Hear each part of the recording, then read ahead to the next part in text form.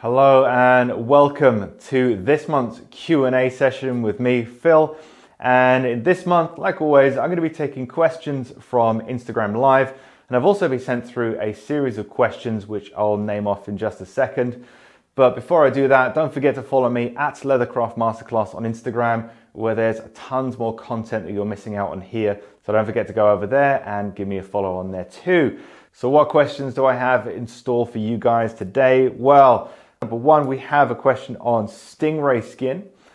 We also have a question on presenting products to customers in a way they understand, reverse pricking irons, tips for beginners on all use, and also how to cut an English point on the end of your belt or strap without using an English point cutter, okay? Like one of these punches here. So I'm going to be giving a demonstration on how you can do that in your workshop without having that particular tool, where you can get just as good results, but also you can change the angles and play around with the shapes. So I'm going to give you a demonstration on how to do that, but I'm also going to have a little bit of fun and show you how to burnish with nothing more than your hand.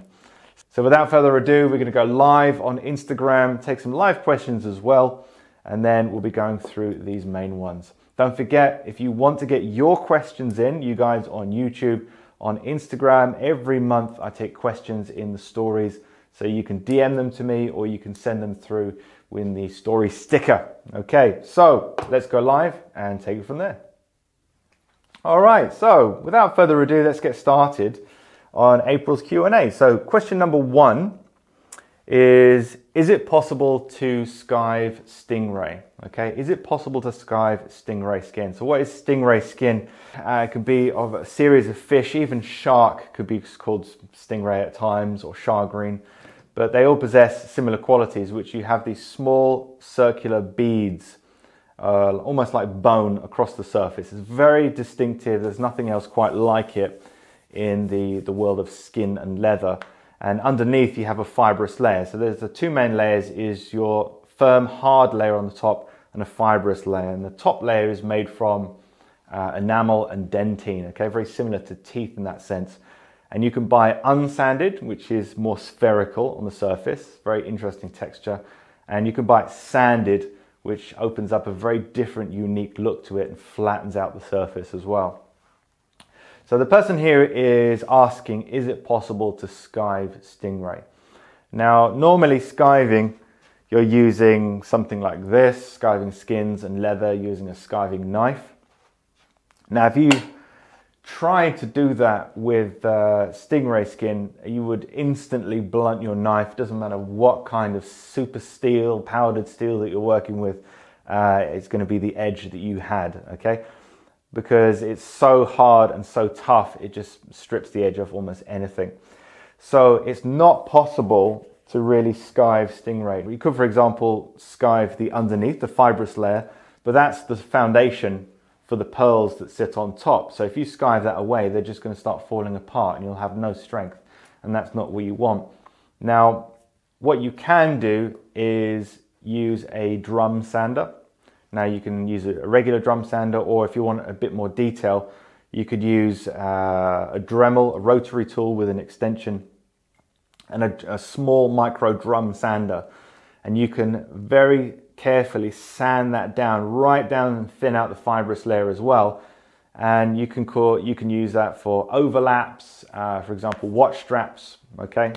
Where you're going to have something over the top. You can do it for even turned edges, but it's going to be very niche areas that you really use that particular technique. So it is possible to thin it down, not skiving it in the literal sense, but it's possible to thin it down with a small drum sander. So that's something to consider. But if you're attaching the Stingray to something else for support, then you would probably, if you needed to thin the edges, for example, you would thin that down rather than the Stingray itself. So I hope that answered that particular question. How are you guys getting on Instagram? Good, just double checking we don't have any unanswered comments. Excellent. Okay, so question number two is a little bit more on the side of selling your work, okay? So how do you present your high quality products to a customer without being too technical? Okay, so the person who's asked this question has probably had a little bit of self-awareness, perhaps maybe talked about their work or something to a friend and the friend's completely confused, or maybe they've seen people talking online using really complex language that most people wouldn't understand. But it's an interesting question. How do you present your high quality products to a customer without being too technical? And we can all, to a certain extent, be accused of doing this, where we talk more like an expert using the language of leathercraft. We have all these weird and wonderful words, you know, skiving, burnishing, and saddle stitching, and all these weird and wonderful filetous, and you know, the list could go on. I'm sure you can come up with many, many more. But all these words are just not common knowledge really outside of leathercraft or very few other crafts. So it's very easy to lose people, and confused people don't buy generally. You might be familiar with that. If you go to buy a product, you're not 100% sure what you need. It's not evident. You're having to think really hard to figure out what you need, and you end up going, you know what, I'm just not going to buy it. I'm going to leave it or buy something else instead. So 2 things I've identified on how to sell your work without being too technical. Number 1 is avoid using terms that they don't understand. Okay, avoid using terms that they don't understand. Now, when you talk with other leathercrafters, you're going online researching leathercraft, you're on a leathercraft forum, you're on a leathercraft Facebook group, you follow tons of leathercrafters on Instagram, you watch videos by leathercrafters on YouTube, your kind of circle is constantly using these terms and phrases all the time. It becomes your normal. So it's very easy to start using that. But terms like, you know, stitched with linen, okay, or stitched with French linen, what does that mean to anyone? A lot of people might associate linen with bed sheets. Okay, so you stitch that with French bed sheets. Okay, it sounds funny until you don't know what that means. Not everybody knows what linen is, okay? Another one could be vegetable tanned leather, okay? Another one of my bugbears. I don't actually like the term vegetable tanned leather because not many people are really going to associate, you know, could link up tanning leather with vegetables, okay? If you say vegetables to most people, or vegetable, they're going to be thinking carrots, peas, broccoli, swede, sweet corn, potatoes, etc. Okay, vegetables. So it's vegetable tan. That makes no sense to most people unless you explain what that is. Not everybody's going to go from, okay, vegetables, vegetation, oak bark, bark, twigs, sumac, ground up into a tea, dipped leather 9 months later, vegetable tanned leather. Not many people are going to make that connection. I'd much rather it be called bark tanned leather, okay? 80% of people are going to get what that means. Pretty much it's got bark in it somehow, and it's tanned, it's natural, it's great, and 20% might think it's something to do with dogs. But bark tanned leather I think would be more accurate because most of the time that's what it is. So just be very careful that you're not constantly using phrases. You know, it's vegetable tanned leather, hand stitched with French linen thread with burnished edges, you know, shell cordovan, all this kind of thing. A lot of people don't know what that is. So you'll need to break down what it is so that they understand what it is and they can understand. The next thing kind of ties in with that, number 2, which is don't assume they know why something is better. Okay, don't assume they know why something is better. Why does, you know, why is French calf better than calf? If they know what calf is, okay? Most people probably do, but why is French calf better, okay? We use French calf made in a tannery in blah, blah, blah, that's been doing it the same way for 150 years. Great, now it's romantic, now I can attach some kind of connection to it, and I perhaps understand some reason why it's better. We hand stitch all our leather goods because it increases strength, and maybe put a little diagram in there if you want to, or just say because it increases strength. It's stronger than a machine stitch, so it's more durable, lasts longer, and you can hand it down to your children. You know, you're giving it something for them to latch on of why it's better. So don't just reel off a lot of terms they don't understand. Make sure that it's something they can connect to. And if you're using a term that describes why it's better, just let them know why that thing makes it better, okay? So how do you present your high quality products to a customer without being too technical? Think like someone who doesn't quite understand what it is, okay? Don't use technical terms. And if you're saying it's vegetable tanned leather because you believe it's superior in some way, explain why it is superior, okay? Can you simulate or have a mock conversation on how to sell to a client? Might as well ask me to sell this pen. Who can get that film reference? No, that would be very unnatural for me to do right now. Or something to do with dogs. Bark tan leather, woof, yeah. Question number 3, and this one is to do with pricking irons. And the question is, do I need reverse pricking irons as well to pre-punch layered pieces from opposite sides? Now, going on from my previous, don't talk like you assume people know what you're talking about. 2 pricking irons here, okay? They are different sizes. This is a number 5, Dixon number 5, this is a Dixon number 6, but we're gonna assume that they're the same. Now, this is a standard pricking iron, okay? What we call obverse, okay? Just a standard orientation. And if I hold it up to the camera, the angle is like this, okay? Now, a reverse pricking iron is essentially, when you hold them together, a mirror image of that. So this one, the angle of the prongs that make the marks in the leather that you follow with your awl or your stitching is on the opposite side. So they're opposing.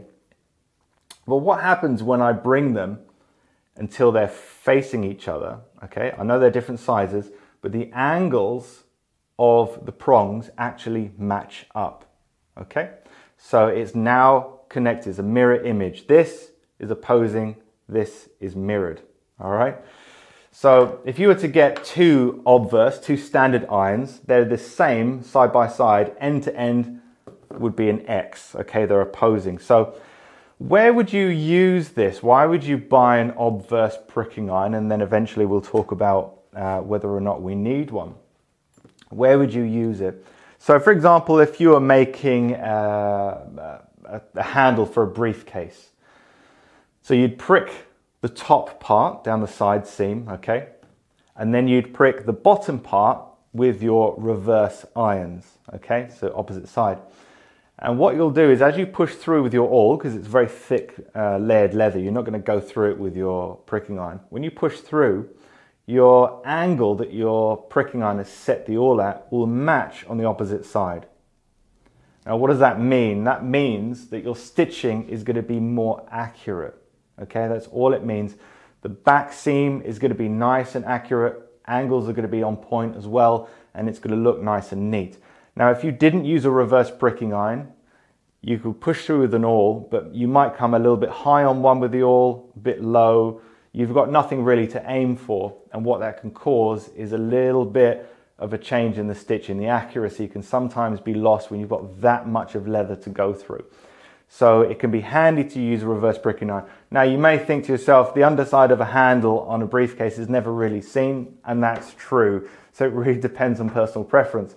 But another area that I definitely do use this is, or like to use this, is box stitching, okay? So you have a box, thick leather box, you have an angle, 90-degree angle, and you prick mark a seam on one side and you prick mark a seam with reverse irons on the other side, and as you push your awl blade through, it matches up and gives you a nice accurate seam. Now, there are ways and techniques around that, and I discuss that in the courses as well, but the area that I really like to use them is on attaché cases. So the Bloomsbury attaché case course is something that I showcase that, where I use this with a regular number 5 iron up on the wall there. And that allowed me some really nice accurate seams on both sides, and it makes it easy to do as well. You just push the awl all the way through. If the awl is slightly off, you'll see it quite quickly because it should be coming through the hole made by the reverse pricking iron. So you can then just pull it back out, readjust and push it through to keep your stitching accurate. I pre-punch with my awl when I need to go through something that thick. Yes, And you still can pre-punch. If you pre-prick both sides and then pre-punch all the way through, you'll be more accurate than just going with one marking on one side and an awl only. Okay, so do you need reverse pricking irons? Do you need them? Not necessarily. It depends on the kind of work that you do. They're a little bit niche, so it's not always necessary, and you can get away with not needing them. But if you require a little bit more accuracy, and it's something that you find makes your work a little bit easier, a little bit neater, then it's something to consider. But obviously it's an extra expense because you're ending up buying twice the amount of pricking irons. But saying that, if you're using it to go through very thick leather, you're probably going to be using thicker threads, it's on a bigger project, and you maybe only need the larger sizes, so you won't need to go through your whole inventory and then double the number of pricking irons to get reverse in there. So next question number 4. Other than practice, what are some tips for beginner awl users? Are there any common mistakes? So this person is obviously either brand new to using an awl, or they've been hand stitching for a short period of time and they want to integrate awl use. Maybe they've seen a limitation in what they can do with just going all the way through with a pricking iron, and they want to start experimenting and get a little bit more skill around the pricking iron. So other than practice, what are some tips for beginner awl users? Are there common mistakes? So I've listed a few. Number 1, avoid picking up bad habits at the start that will be hard to unlearn later on. I see this a lot in people who eventually pick up the awl either through necessity or they just decide to. But you can tell that they've got experience hand stitching, but it's very awkward to see them use the awl. And sometimes they will push the awl through and then put it down and then do the stitch and then pick it back up again and do that, which really destroys your flow and your consistency because you lose that feel every single time, and the rear side of the stitches will usually pay the price for that. I also see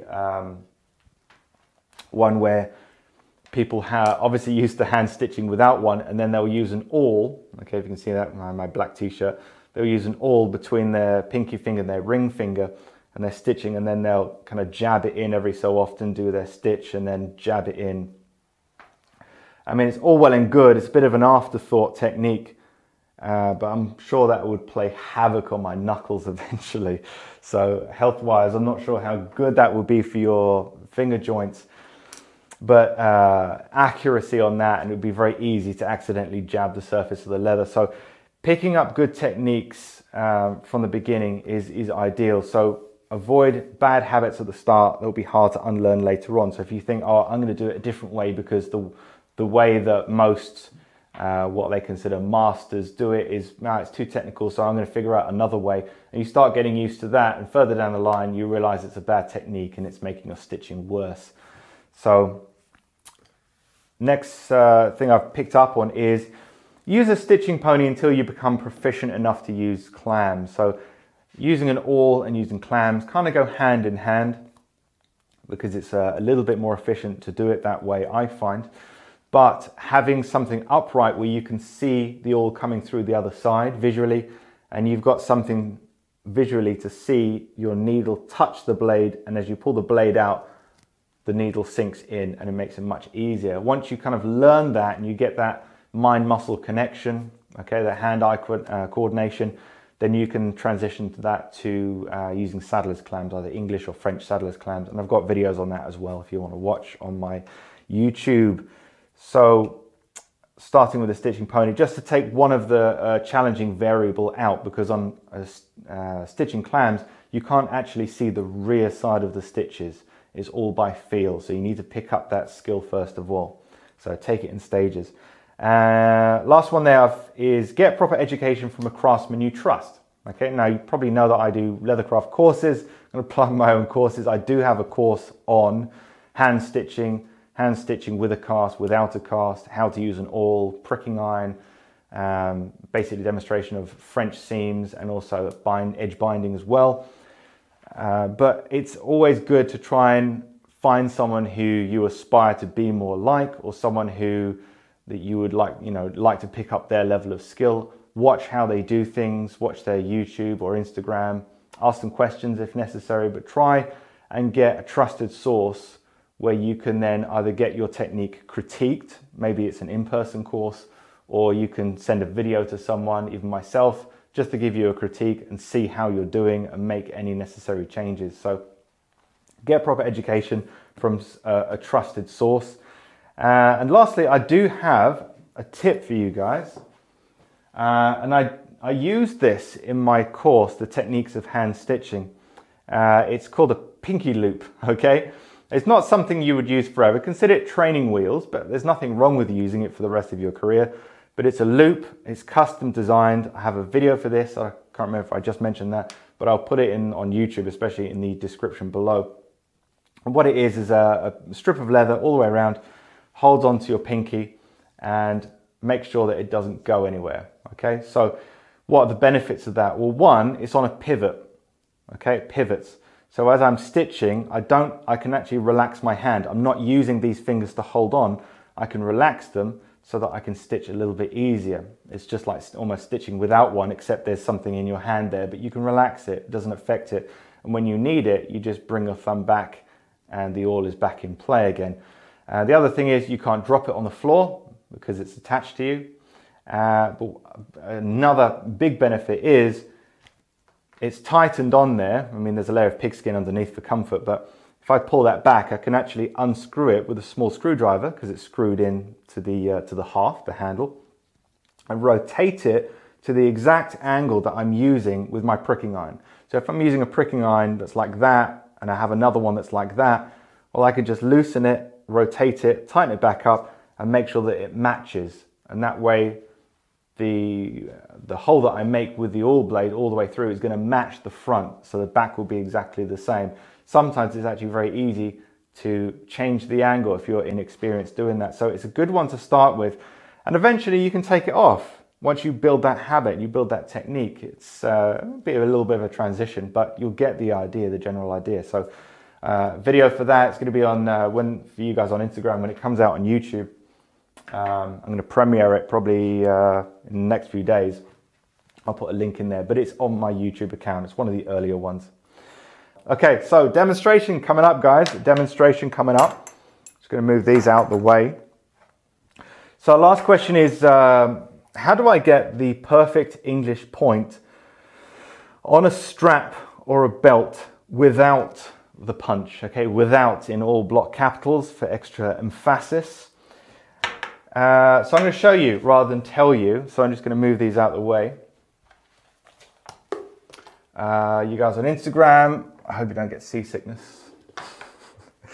Give me 1 second. The big camera needs to rotate and refocus. Do you sharpen your tiny edge bevelers on your own, and if yes, then how? Perhaps I can give a bit of a demo another time. I did literally a few days ago come out with a course, Techniques of the Blade Part 2, Advanced Sharpening, and in that one I go through how to sharpen from scratch.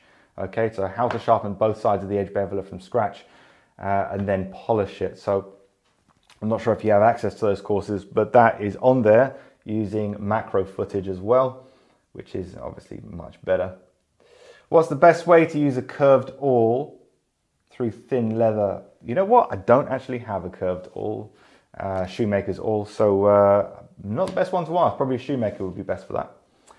Okay, so this is a piece of leather. This is English bridle leather. Thickness-wise, we're looking at about about 3 millimeters thick. About 1.5 inches or 38 millimeters, so it's going to be about the same. Yeah. Okay. So what are we going to do on this one? So instead of using an English point strap cutter, which I have here, which you would place over there, make sure it's centralized, of course, and then you can whack it on the top, and you end up with a cut that mirrors this. Okay. The English point looks like the top of a church window. So what I'm going to do is start out by taking a pair of wing dividers. Now, unlock them. We're going to find the center here. You know, you can measure this and use a ruler. What I'm going to do is just give it a bit of a guesstimation here. How far am I? A bit too wide. This is where my OCD kicks in. Oh, wow, look at that. Okay, so I've made a central point here. I'm just going to push through that with a little bit more gusto. Maybe you can see that. Now what I'm going to do is open this up to just slightly wider than the width of this piece here. Okay, and just kind of loosely tighten it, not too much. So I'm going to place one side of my wing dividers in here, and then the other side I'm going to bring it around and butt it up to the side. Can you see that? Okay, when it hits the side, I'm going to press down. So now it's indexed in to the table itself. So I can lift up the opposite side, bring it over, and then make a scratch. Okay, so be very careful that you're keeping your leather nice and straight, so it's not moving about. When I've done one side, I'm going to lift this side up, bring it over to the opposite side. Again, I'm going to butt that up to the side of the leather and press down into the work surface table. Coming over to the opposite side, and I'm making a scratch, okay? And both sides are coming round and going back into the end, that point. So what I have here now is a church window style, if you can see that. You guys on Instagram, maybe not because the quality is a little bit lower, but I have something that mirrors this very, very closely. So I can take a round knife, and this is the one I sharpened in the recent course as well. So some of you might recognize it. And I can just place that down and just pull that leather through very carefully.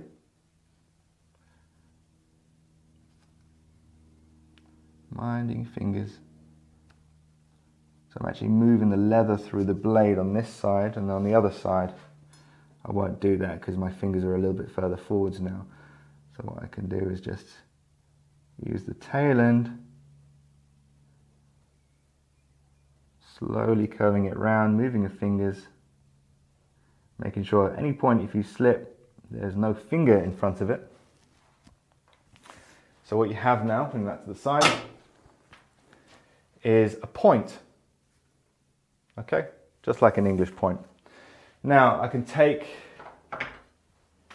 my edge beveler, like so, and starting on one side,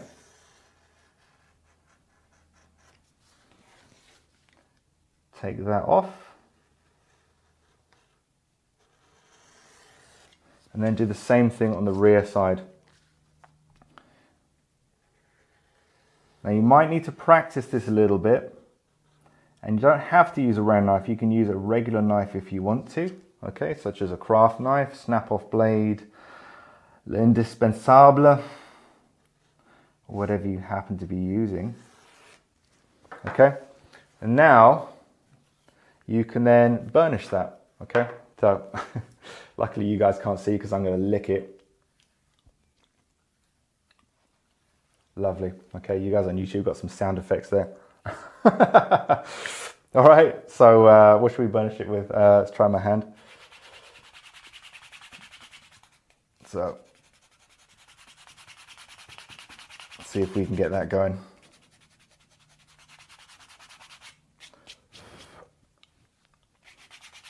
So it is possible to actually use your hand to burnish. Calluses help. And then to get a final polish on there, what I like to do is just get my fingernails.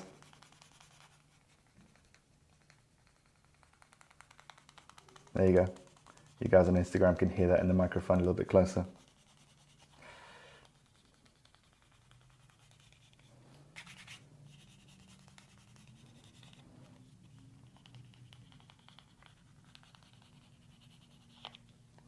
Okay, so there you go.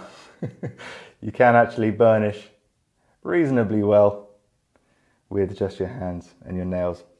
So there you go. So that's a weird way of finishing it, but that's the English point without having an English point. Now, of course, let me give you a quick demo of how much faster that is. I'm not going to spend too long centering that up, but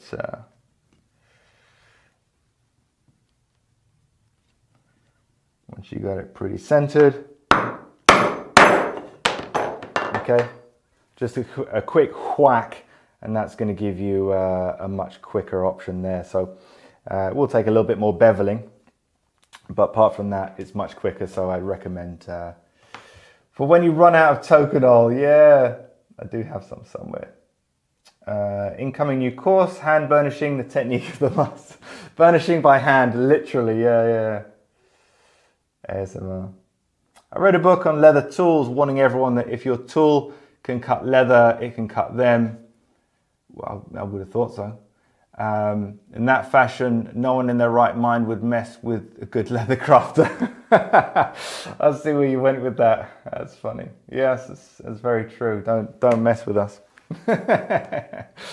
Okay, guys, so that's the end of it. Don't forget, if you're brand new to this and you're brand new to the channel, on leathercraftmasterclass.com, don't forget I'm still offering the free toolbars guide and free leather selection video, which will show you exactly what tools you need to get for your level and also how to identify good quality leather. Two of the cornerstone pieces of information you need to know to start on your journey towards fine leather goods. So thank you for joining me in today's live. If you got value from any of the information here, or at least you were entertained at some point, don't forget to give me a thumbs up, okay? So just give me a thumbs up below, let me know. And if you have any questions, anything else you'd like to add, your own experiences, anything you want to share with the community as well, then don't forget to comment below and share your thoughts. In the meantime, thank you for watching, and I'll see you in the next Q&A session.